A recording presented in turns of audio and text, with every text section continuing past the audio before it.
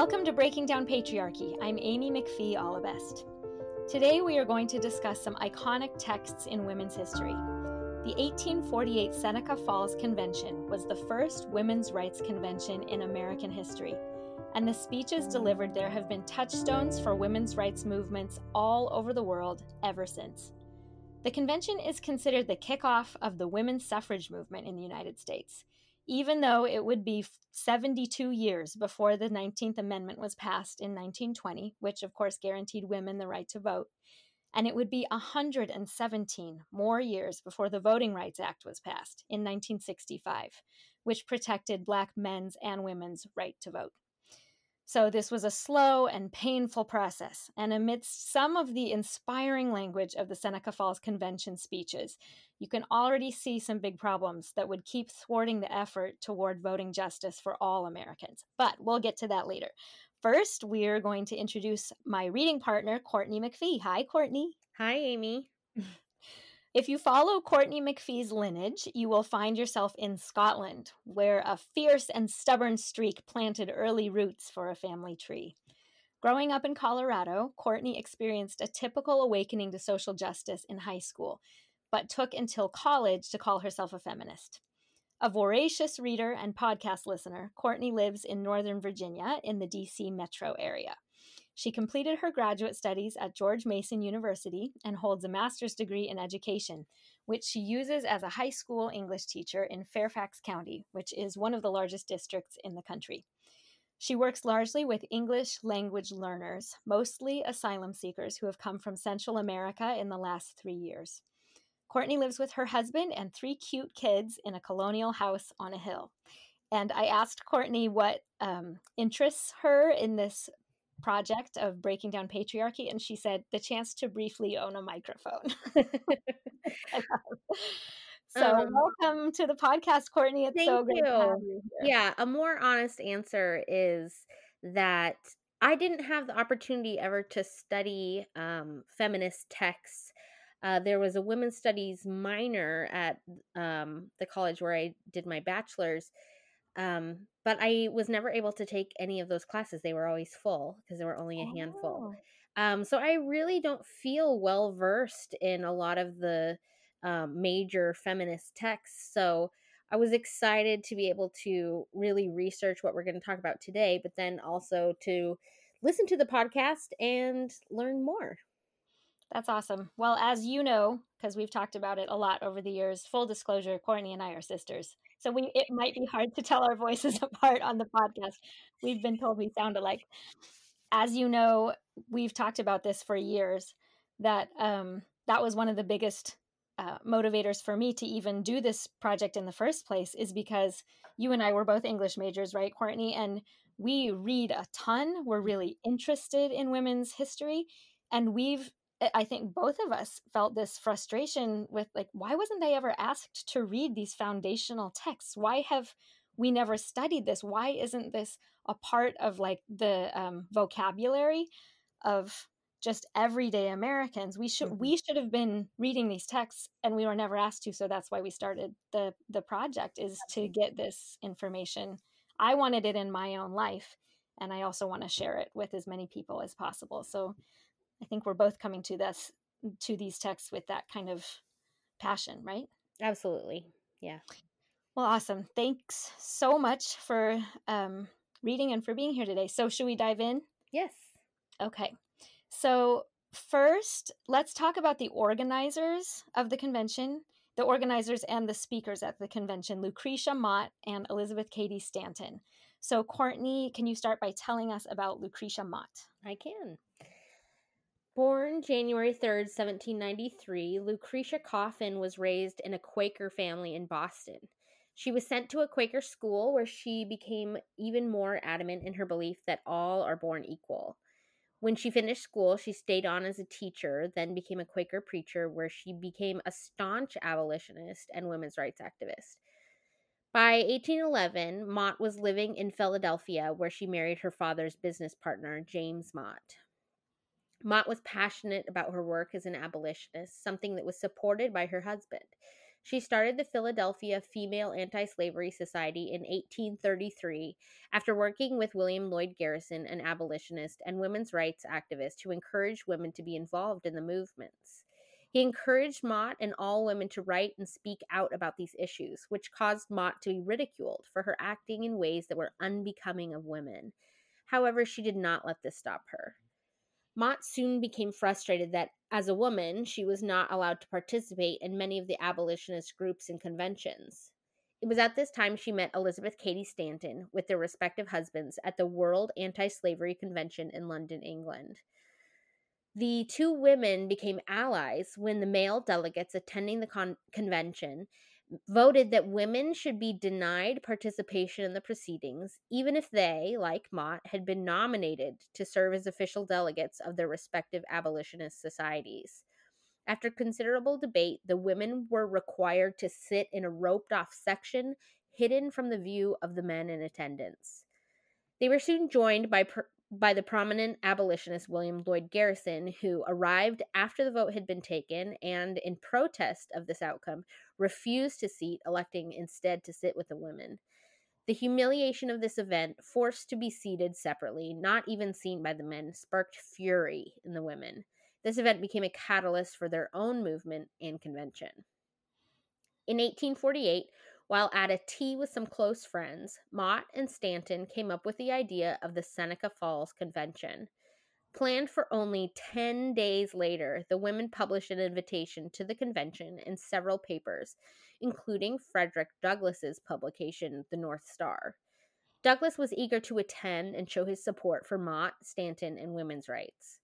Though Mott considered women's rights the most important question of her life, she remained committed to abolition, protesting the passage of the Fugitive Slave Act of 1850. After living a life full of activism and advocacy, Mott died on November 11, 1880, of pneumonia and was buried near her home north of Philadelphia. Great. Thanks, Courtney. So I researched a bit about Elizabeth Cady Stanton. Elizabeth Cady, the eighth of 11 children, was born in Johnstown, New York on November 12th, 1815. That, I think it's interesting, that makes her 22 years younger than Lucretia Mott. Mm-hmm. And these two women had a really close friendship. And I think it's actually really neat that they were almost like two different generations. Lucretia Mott could have been her mother. But they had this lifelong friendship and shared passion. Anyway, Elizabeth's father was a lawyer and a judge, and he introduced his daughter to the law. Even as a young girl, she enjoyed reading her father's law books and debating legal issues with his law clerks that would come into his office. And it was this early exposure to law, in part, that caused Stanton to realize how disproportionately the law favored men over women, particularly married women. And her realization that married women had virtually no property, no income, no access or opportunities for employment, or even custody rights over their own children helped her to set her course toward changing these inequities in society. So 2 anecdotes that I just happened to find in the New York Times last month were these. So Elizabeth Cady would be in her father's law office, and she would see women come into his office seeking counsel. And that's how Stanton learned that marriage erased a woman's identity, rendering her, quote, civilly dead. And that's a phrase that we'll see at the Seneca Rights Convention in her speech. And at age 10, when Elizabeth encountered this, basically the laws of coverture, she was so infuriated that she tried to slice the relevant statutes from her father's law books. Another story from the New York Times, this article, was that one time one of her father's law clerks who was in the office noticed that young girl Elizabeth was wearing a coral necklace that she had gotten as a Christmas present. And he was teasing her and said, well, when you get married, your husband will own it and he can swap your necklace for cigars and it will go up in smoke. That's the quote. And that made a huge impression on her, that her special gift, that her Christmas present, her necklace, when she got married, that it would be her husband's property. And just these experiences were really formative for her and really infuriating. There's another story about her throwing a book across the room in school and bursting into tears as she encountered these inequities in her environment. and it led her to want to overhaul the marital property rights. Moving on, though, she was educated at a local high school and was a stellar student until about the age of 16. Her mother had lost 6 children to early deaths and really struggled with depression and was emotionally absent from Elizabeth's life. And another one, I believe the 7th child that her parents had lost was her 20-year-old brother, Eleazar. And when he died, Elizabeth went to her father, whom she really loved, and she said she would try to be all that her brother had been to her father. And her father's response was, oh, my daughter, I wish you were a boy. And who knows what he was thinking when he said that, but it devastated Elizabeth, but just motivated her to work harder.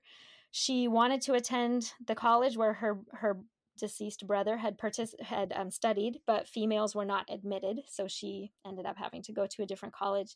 But she was college educated. She met and married Henry Brewster Stanton as a young woman, and they were both very active in the abolitionist movement. They married in 1840, and Elizabeth Cady requested the minister that the phrase "promise to obey" be removed from the wedding vows. And she later wrote, quote, "I obstinately refused to obey one with whom I supposed I was entering into an equal relation." End of quote. The couple had 7 children, and again, they worked fervently in the cause of abolition. And then, as Courtney mentioned and told the story, the 2 of them went to London for an anti-slavery convention. That's where she met Lucretia Mott, and that propelled the 2 women toward the women's movement. So now I think let's jump into the texts, Courtney. So we chose to read the transcripts of some of the most important speeches given at the convention. So, Courtney, can you give us kind of an outline of the 3 speeches that we'll be discussing today? Sure. So there were 2 days of the convention, and we're looking mostly at the first day. This is when only women were present. They didn't allow men to come until the second day of the convention. So first we have the Declaration of Sentiments. It's a really powerful document which was modeled after the Constitution stating the rights of women. So it's a really neat kind of adaptation of the Constitution to cover women's rights. Mm-hmm. The next document we're going to cover is the resolutions. These were a set of actions that women wanted to fight for. The most well-known is Resolution 9, which boldly stated that women should have the right to vote. The resolutions were put to a vote among the women, and all but the 9th passed. The women were a bit scandalized by this resolution for suffrage that Stanton and Mott had kind of snuck in. So after the 9th resolution failed to pass, the organizers of the convention had Frederick Douglass speak, and then it was followed by the keynote speech by Stanton. So both appealed to the audience to pass the 9th resolution. Those speeches held sway, and when the resolutions came up to a vote after, all 11 resolutions, including the 9th, passed. Wow. So it really sounds like, okay, correct me if I'm wrong, but that the attendees at this convention obviously had an interest in increased women's rights, right? And that's why they attended. But it seems like women's suffrage for a lot of them was going too far. Right? Yeah. They probably thought, no, men shouldn't have maybe the right to beat their wives, or maybe men should, they maybe had their kind of personal grievances that they wanted to see changed in society, but actually voting seemed almost scandalous, probably. Right. And it was something that the women were not prepared for. This was not like, hey, we're going to start talking about the right to vote. It was really snuck in there into the resolutions, and women were taken off guard by it. Mm-hmm. Okay. And so then it was really Frederick Douglass that changed the momentum of the convention, it sounds like, because the 9th resolution didn't pass. With the keynote speech, by Stanton. So those 2 things working together are really what helped the 9th resolution pass. Okay, that's amazing. Okay, perfect. Well, that's a great setup. So first, we'll talk about the Declaration. So, like Olympe de Gouges, which was a few episodes ago, we talked about her Declaration of the Rights of Man and the Citizen and how she responded to that document during or right before the time of the French Revolution. And she used that document as a jumping off place to extend those rights to women.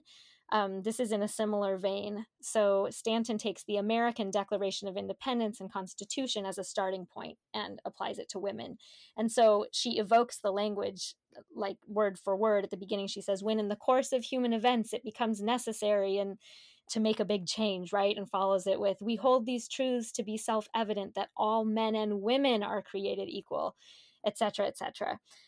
So after the introductory paragraph, which uses that language as a template, she then takes on the project really of breaking down patriarchy, right? Of going through a lot of the policies and laws and cultural practices within the culture and breaking it down and saying, this is unjust, one by one. And it really is as clear and succinct a critique of patriarchy at the time as any text that we're going to read during this series, honestly. I don't know how you felt, Courtney, but I just felt like it was so current in its language and really quite like easy to understand. It wasn't overly flat. Sometimes 19th century language tends to be a little flowery and convoluted, but this was direct and bold. And she just kind of point for point says, here are these injustices that we want to make right. Mm-hmm. So she begins with a kind of a foundation that sets up all of these points that she's going to make, where she points out that men have always placed themselves in the position to make rules for women. And from that position of power, they've restricted the rights of women. And here's a quote from the Declaration. It says, the history of mankind is a history of repeated injuries and usurpations on the part of man toward woman, having in direct object the establishment of an absolute tyranny over her. To prove this, let facts be submitted to a candid world. And then she just goes one by one. She says, he has never permitted her to exercise her inalienable right to the elective franchise. So basically, he's denied her the right to vote. He has compelled her to submit to laws in the formation of which she had no voice, evoking Abigail Adams, of course. Having deprived her of this first right of a citizen, the elective franchise, thereby leaving her without representation in the halls of legislation, he has oppressed her on all sides. And then she just goes on and on with very specific things. He has made her, if married, in the eyes of the law, civilly dead. He's taken from her all her rights of property, even the wages she earns, which of course really was the law under the laws of coverture.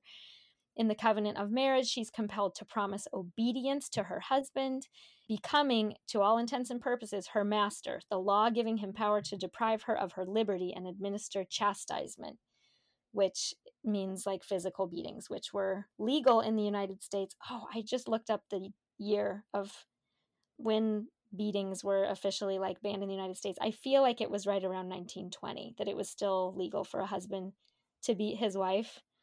Yeah, I know. Courtney's making the head exploding. Yeah, I feel like I have flames coming out of my face. Yeah, it's terrible. You probably know this. I was talking about it with my daughters actually. They're like, "Oh yeah, we knew that."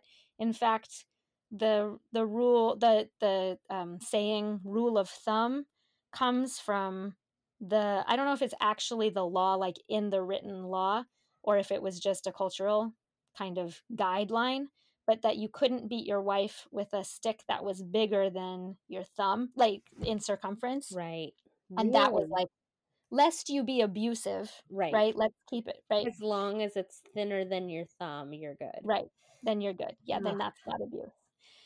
Right. So that's where the rule of thumb comes from, which makes me never want to say that again.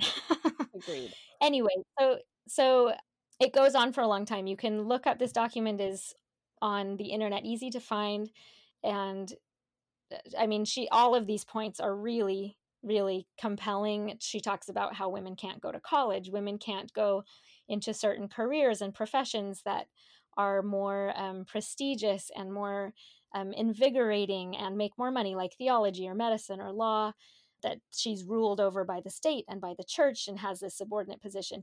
So one thing, again, I felt really I guess, really moved by reading this list, and in some cases, to me, I thought like, well, thank goodness that that isn't the case anymore. So much progress has been made, and then in other cases, I thought, oh, we still have a ways to go. But one thing I wanted to talk about and ask what you think, Courtney, is in terms of tone, I guess, she wraps up this section by saying he has endeavored, meaning he as in man, right? Like in general. He has endeavored in every way that he could to destroy her confidence in her own powers, to lessen her self-respect, and to make her willing to lead a dependent and abject life. So I read that and I can think of, sadly, I think I have maybe known personally, I can maybe think of one or two men who purposely, like really were truly abusive and endeavored in every way that he could to destroy her confidence in her own powers. Like he really wanted to make her abject and dependent. And of course, you read about men, and you even in the news, you'll read an article, or in novels and stuff, there's characters like this, right, who are really doing it on purpose. My thought is, I would think that a lot of the men I know would hear that language and then they would say, like, yes, men like that are horrible. I would never do that, right? Um, and like that's kind of the lowest common denominator, the lowest bar is like, yes, of course you shouldn't try to destroy your wife's confidence. But I have mixed feelings because I think to ascribe that kind of malevolence kind of to all men and say like man does this to woman on purpose, it kind of attributes again, like an intention that men do it intentionally, maybe even that all men do it. And I think that makes me feel it honestly makes me feel defensive of my husband, who is not like that at all. And I think of my little boy and like he's not he's the kindest boy, not. And so that's one thing I think. And then the other one is, I know that men, where if they were listening to this speech, men I know in my life who are not cruel and would never try to destroy their wives and daughters or sisters or whatever, destroy their self-confidence and take away their rights. They would never try to do that, but they actually are extremely patronizing, or they are patriarchal, they are dismissive, they do uphold structures not only in society but like within their own families and relationships that do oppress women. But this kind of blamey and really aggressive language would make those men feel defensive and think, well, I'm not like that. And then they have their minds closed to thinking of ways that they actually do perpetuate more subtle but maybe not equally harmful, but in some ways, yes, maybe equally harmful, and more harmful sometimes because of their invisibility. And because they're not so overt, these men think that they're doing just fine, and they wouldn't be willing to do the introspection that these women need them to do because the language is so off-putting and makes them feel defensive. Okay, what do you think of that? So I think that is tone policing, like saying like you need to tone it down so that people will actually listen to you. But I think the direct and piercing language is important because they're saying like this is happening to women and it is not okay. Even those small things like the law that a man might view as small because hey, that's just the way it is. And I don't think that that's right to make women calm down their message to their essentially their master. And I think it's a lot like the hashtag not all men movement, which isn't very helpful because most men don't mean to do this, right? Like you're talking about your husband and your son, and I feel the same way about my husband and good men in my life. There are very good men in my life. And both Mott and Stanton, their husbands were abolitionists as well. And so they don't know if they're doing these small things because they don't take the time to investigate themselves, or they think, oh, I don't do those things, and so this message isn't for me. But the problem is that the misogyny is systemic, it's created by men in power. So everyday men, even the good men, benefit from the power without even realizing it, and that's their privilege, that's their male privilege. Mhm. So, which obviously these terms are all things that have come up recently in our history, but I do think it's still true even though this was the 1800s. So Mhm. many men don't act that way, but it's not an excuse to excuse the good men from responsibility, because it is their responsibility to notice in their, their race of man, that even if they're not a monster, they're still participating in and profiting from a monstrous power structure. So it Mhm. is their responsibility. And yes, some men will be put off, and maybe even most men at that time would be put off by that tone, but I think it's good men's responsibility to help educate the men who are pushed away. It's not women's responsibility. They can be the ones to speak out really strongly against it, and men need to do their work. Mhm. So okay, so let's say you have a really good man who he is equipped with enough empathy and the ability to take on somebody else's perspective, that even if the language coming at him is really high energy and frustrated and upset, and he's able to say like, "Oof, wow, that's a lot of frustrated energy.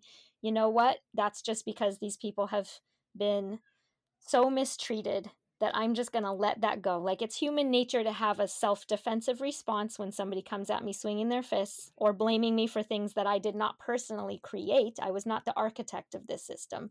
But let's say, and so a really great man can say like, "You know what? I'm going to kind of take a breath and think, this isn't about me. This, or rather, that I am not personally being attacked. This is a woman who has been through a lot, and women have been through a lot through recorded history. And I am going to do the work to be introspective. I'm going to interrogate my own behaviors and beliefs, and I'm going to see how I can improve." Right? There's, on a bell curve, you have a number of men who's able to do that regardless of the tone, right? Mhm. And then at the other end of the bell curve, you have, like, even if a woman used every like I statement and I feel and please, right? And all of the conversational tools to help awaken compassion in his heart, you have just a true misogynist who really hates women or really does want to just destroy women, and there's just nothing that anybody can say to reach him. I would think, at least in my experience, the majority of men are somewhere in the middle Mhm. on that, you know, continuum of ability to hear other people's voices. And I guess I just wonder, I'm with you that don't I'm not in favor of tone policing and saying like, you can't say it like that, or you're being shrill and you're being, but I do wonder strategically, do you think that women just shouldn't even worry about strategy in terms of how to recruit men to do some introspection? Is it just, I mean, is Well, it all on the men and just say like, sorry, think what you want to think. I'm upset, and if I need to scream, I'm going to scream, and it's up to you to filter out anything I say, and just you have to understand the message and you do the work. I'm not saying women need to do the work. I'm just saying, being the most effective at recruiting men to try to see our point of view, what's the most effective? Or should we not even worry about what's the most effective? I think I that's hard. That's a hard one. And I think in this case, um the audience was only women.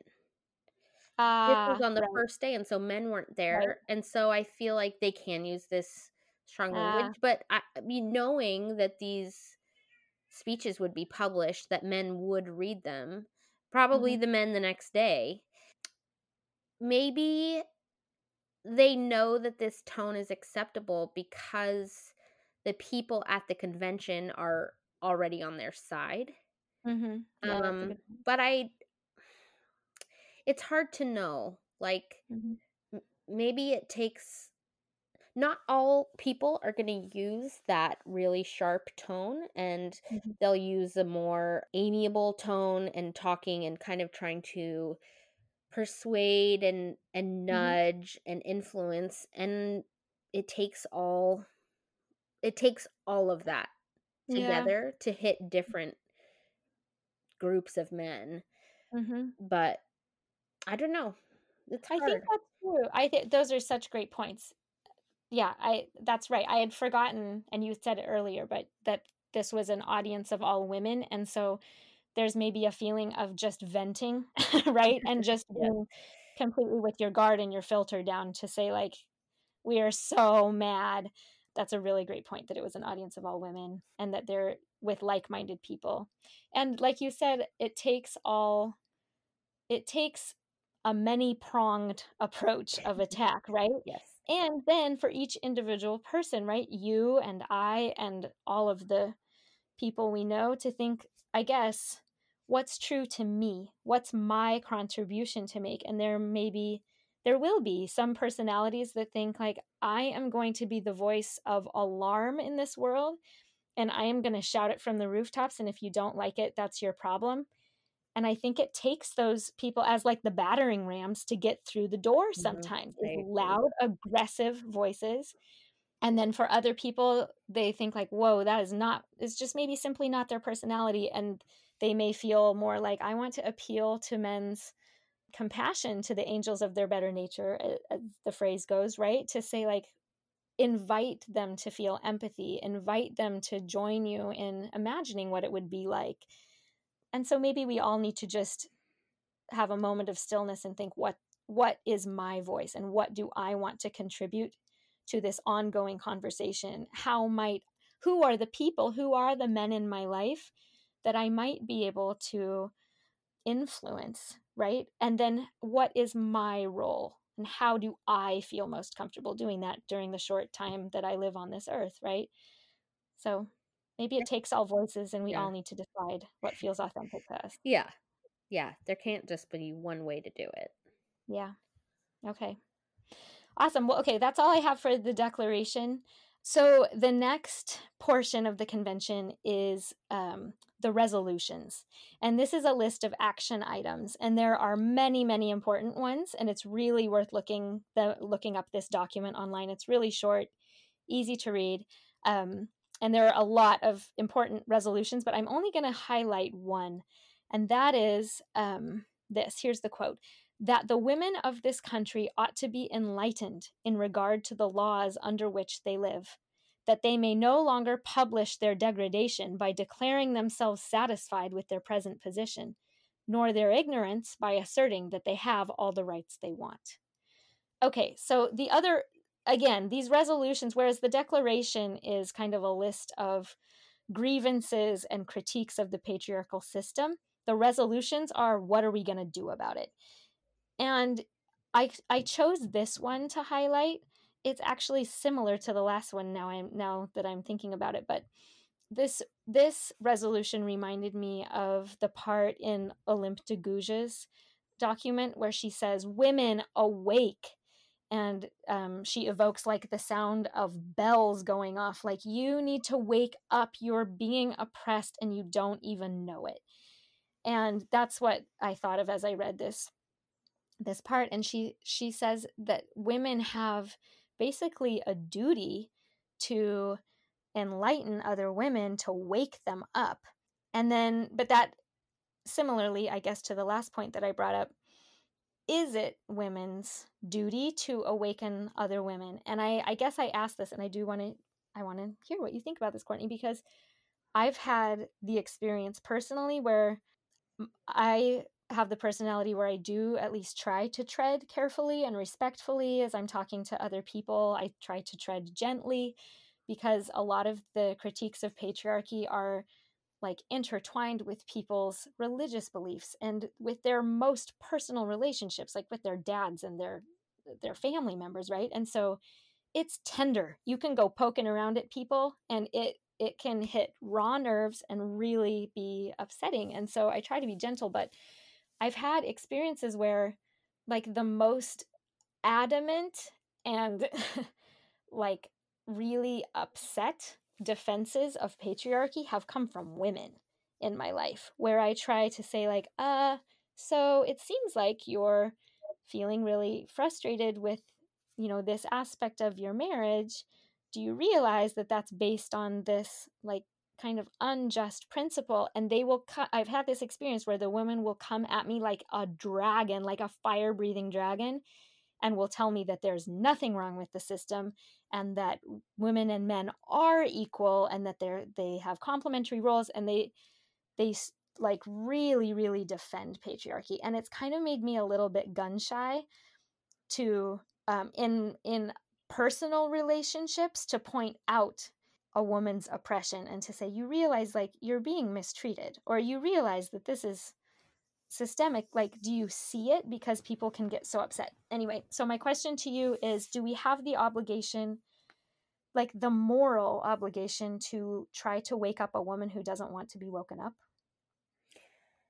So I think yes. Okay. I think any woman who is awake has the duty to awaken others. Okay. And I think the same stands for racism and other forms of bigotry. Mm-hmm. Um, anyone who is awake to that systemic bigotry it's their obligation to help waken others. And people who don't want to wake up, whether that's other women or whether it's men, it's their choice. If they're presented with the information, they can choose to be awake or not, to listen to the information. Like there's no excuse for ignorance. And I hate to call people who are not awake ignorant, I think but it's okay. I mean, I think definitionally, right, it just means you don't know something yet.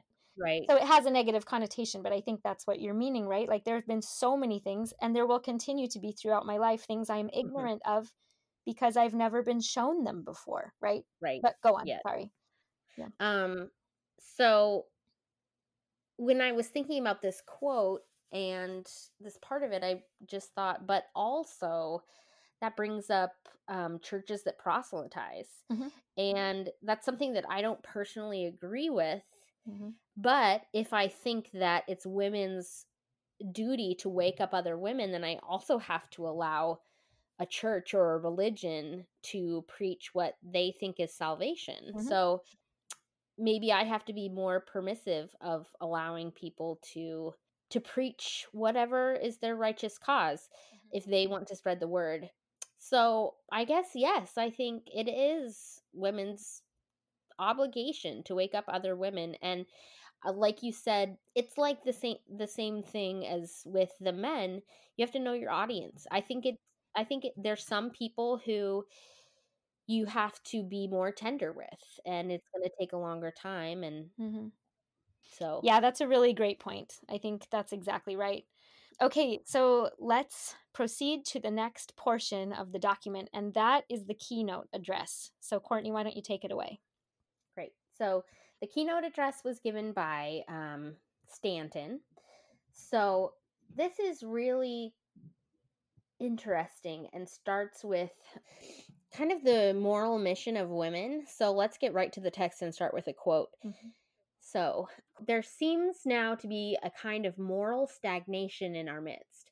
Verily, the world awaits the coming of some new element, some purifying power, some spirit of mercy and love. The voice of woman has been silenced in the state, the church, and the home. But man cannot fulfill his destiny alone. He cannot redeem his race unaided. There are deep and tender chords of sympathy and love in the hearts of the downtrodden and oppressed that women can touch more skillfully than man. The world has never yet seen a truly great and virtuous nation, because in the degradation of women, the very fountains of life are poisoned at their source. It is vain to look for silver and gold from mines of copper and lead. So, this is a really harsh criticism of men, and she's really singing the praises of women.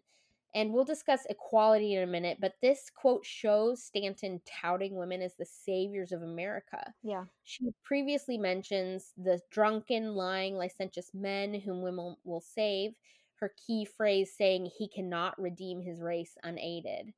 Stanton reasons that the moral stagnation is that women's voices have been silenced Mm. and the degradation of women, the fountains of life, are poisoned at the source. Mhm. So perhaps activism benefits in stereotypes, as Stanton credits all morality to women.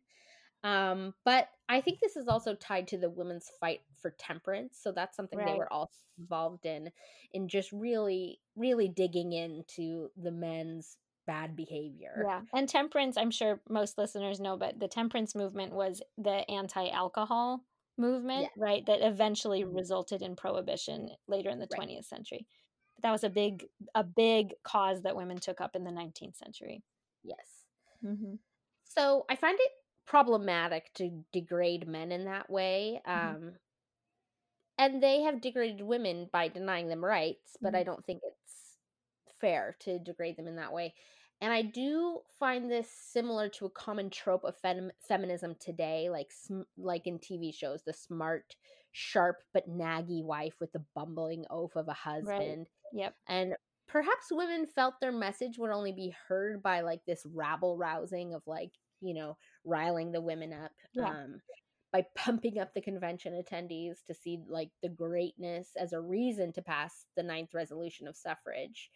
But what would have happened if women were just to stick to the argument that they're citizens Right. and that is the sole reason they deserve the vote, not because men have no morals? Yep. So Yeah. that leads, yeah, go ahead. Sorry, I was just gonna say I always remember, the Little Women movie with Winona Ryder that we grew up watching, Hmm. and I love the new Little Women movie, by the way, but Me too. I still love that Winona Ryder one. And remember how she's sitting, how Jo is sitting in that circle with Professor Bayer and the other men who are discussing women's suffrage, and someone says something about like, yes, we need women to vote because they're angels in society and they're better, which is kind of the same argument that Stanton is making here, right? That they're the saviors and they're actually morally superior to men. And Jo counters that and says, actually, women deserve the right to vote not because women are angels and men are animals, but because they are citizens of this country, right? So, to your point, that Yes. perhaps a more sophisticated argument would be no, it's purely based on our status as citizens of the United States, not because we're Hmm. better or worse, but we're all citizens and so we should have equal rights, right? Hmm. Yeah. Agreed. Yeah. And that's interesting because it leads into the next point perfectly, which is equality. Okay. So to me, I think, yes, we are equal as citizens. Hmm. But Stanton brings up some things about equality that I think are really interesting. So a preamble to this keynote address discusses superiority and whether men have physical, intellectual, or moral superiority. And after arguing that, for the most part, she says that women have not been afforded the ability to assert their competence physically or intellectually. And of moral superiority, Stanton says, in my opinion, he is infinitely women's inferior in every moral quality, not by nature, but made so by a false education. Oh, that's interesting. Yeah, I had forgotten that Yeah, part. That's really interesting. and not by nature. Hmm. So interesting, yeah. Hmm. Though in the resolutions earlier in the conference, Mott stated that men decide the superiority. Right. And this is a quote, that inasmuch as man, while claiming for himself intellectual superiority, does accord to woman moral superiority, it is preeminently his duty to encourage her to speak and teach as she has an opportunity in all religious assemblies. Hmm. So Stanton does later assert that women are universally morally superior. Okay. Ending this introduction to the keynote, Stanton concludes, quote, but there is a class of objectors who say that they do not claim superiority. They merely assert a difference. But you will find by following them up closely that they soon run this difference into the old groove of superiority. Hmm. So this makes me wonder, what does Stanton consider equality to be? Because she seems really concerned about this idea of superiority, which was reflective of the time of thinking that men were intellectually superior and women were morally superior. Hmm. So does she think that that has sway on equality? Hmm. um, by asserting potential moral, physical, and intellectual neutrality, Stanton seems to have built a perfect argument that men and women are equal. So, Hmm. therefore, a woman deserves the vote. Okay. However, she moves into the body of her keynote. She asserts that men and women are not equal, they just deserve equal rights. So, I just wonder what Stanton considers equality to be. Hmm. Does she think that it is about the superiority evening out because women haven't had their chance to show what good they can do? Um, and she could also be playing to the fear that women want to become manlike. Yeah, that's Yeah, familiar, isn't it? right. Yes. Throughout the convention, there are references to not wanting women to wear men's clothes or acting in other ways as a man. And there's this whole joke that she tells about like priests and upper church authority wearing these flowing robes, and Hmm. she almost hints at maybe they're wanting to be women. And Hmm. so it's an interesting satire piece. But so Stanton could be referring to the society's religious tenet of men and women being divinely different. Hmm. And I think that this actually leads to the most compelling argument for suffrage. Stanton says, "We have no objection to discuss the question of equality, for we feel that the weight of argument lies wholly with us. But we wish the question of equality kept distinct from the question of rights. For the Hmm. proof of the one does not determine the truth of the other. All white men in this country have the same rights, however they may differ in mind, body, or estate." That's powerful. Yes, I agreed. think there she got to the heart philosophically, the bedrock of that argument instead of Yes, you can get so easily twisted up yes, in the branches of the argument, but then she's hit like there it is. She got it, yes, right? Okay. yes. Like it doesn't even matter. Like Yeah. we're not talking about men and women being equal or the same. Like that's not the point. Uh-huh. It's that we deserve equal Yeah, rights. yeah, that's really smart and really powerful. Yeah. So, men and women deserve the right to vote purely by being citizens of the country. And Mhm. she takes this opportunity to denigrate the Irish by Yeah. pointing out that even the Irishman in the drunk in the gutter or the weak and flimsy Irishman have the right to vote. So, clearly, that is about superiority and thinking that the non Irish are better than the Irish. But, Right.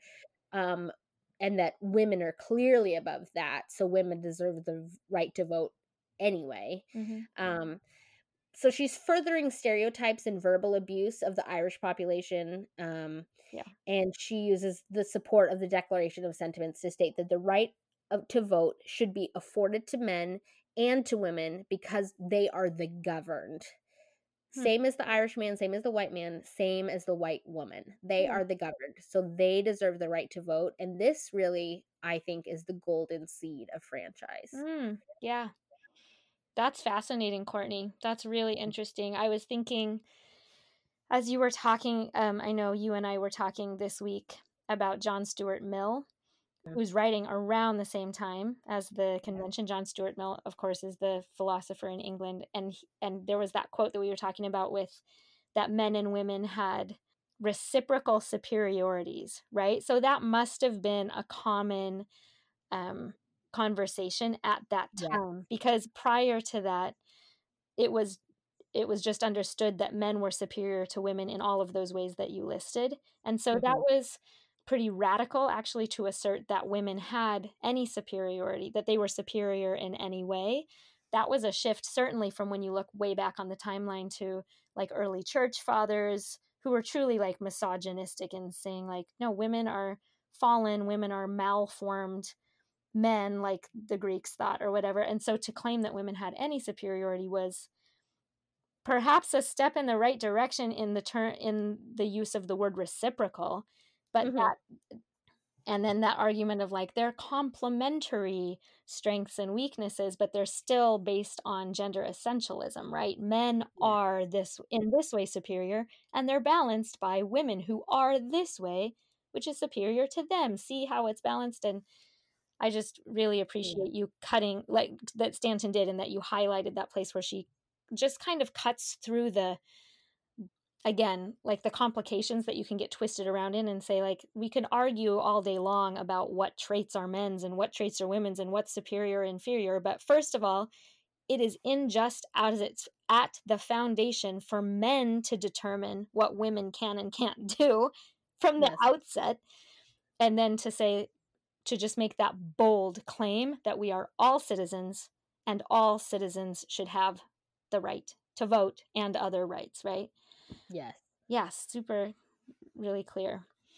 Okay, so did you have anything else on that, Courtney?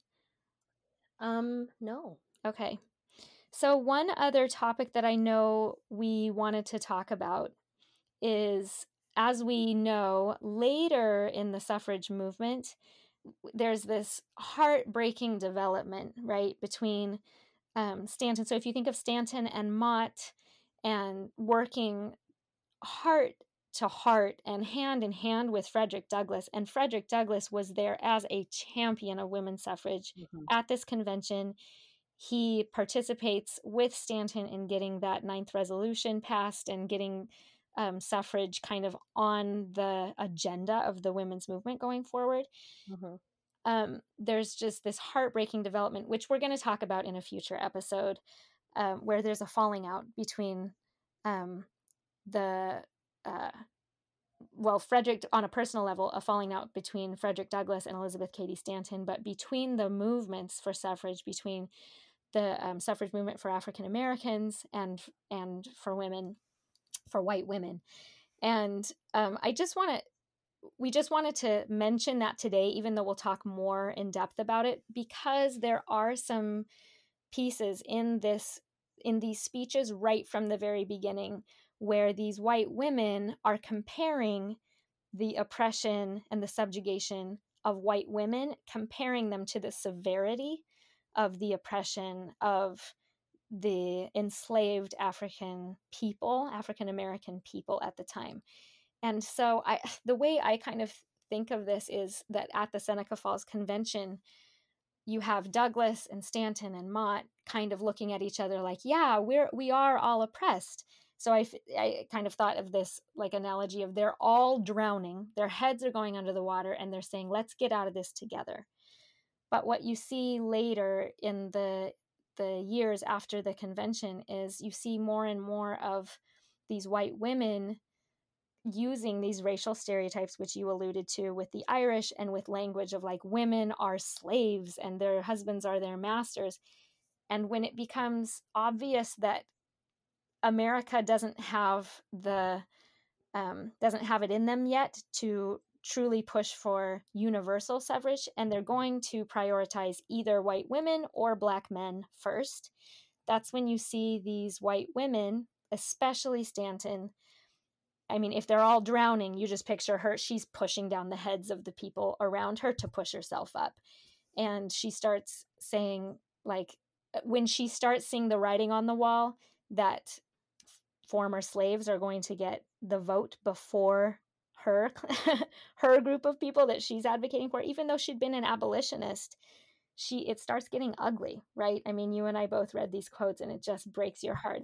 She just uses the most awful, her I guess private biases and racist beliefs start coming out in all their ugliness. And I just want to read one quote because I feel like Frederick Douglass was really hurt by this. I don't know if you've read, Courtney, that biography of Frederick Douglass by David Blight that I came haven't. out. That's fantastic. I haven't finished it yet, but he talks in great detail about the falling out between these individuals, and then how that's representative of the movements in America, two parting ways where they had been born out of the abolitionist movements together, and that there was a schism that we still see, right, in white feminism, and the complete blindness that many white people have to the oppression of people of color. So anyway, this quote is by Frederick Douglass, and this is years after the Seneca Falls Convention, but I still think that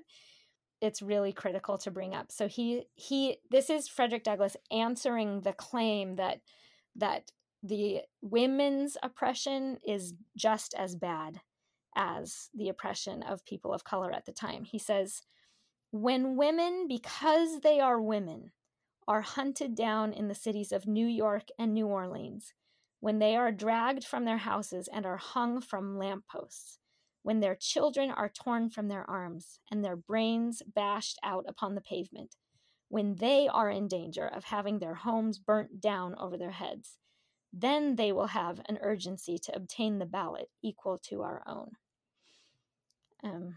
Wow. It's pretty powerful. Like there's really nothing else to say about that. And I think as a white woman myself, often I have the tendency, just as I'm puzzling through these issues, to compare systemic injustice, to compare different manifestations of systemic injustice to each other. And I think that's fine in terms of analyzing, oh, that happens there and that happens here, and what are the similarities and what is the differences. But I think it's really important to keep in mind that one is not as severe as the other. Yeah. Mm-hmm. And to remember the intersections of different people's identities, and how any white person is a white woman is in a position of privilege because of Yeah. our whiteness, and it's a Yes. very different experience. Mm-hmm. Did you have something that you wanted to say about that? Or Oh, just that, yeah, you can say that white women should have the right to vote. That's true, Mhm, mhm. but to compare it to the way that enslaved people were being treated, I mean, there's no comparison. No, there's no comparison. That's right. Well, that just about wraps it up. Was there anything else from these documents, or just maybe kind of a summary of the things that we read, Courtney? What are some of your takeaways? So I just find these documents really exciting because they really were the first and most public declaration for women's suffrage. Mhm.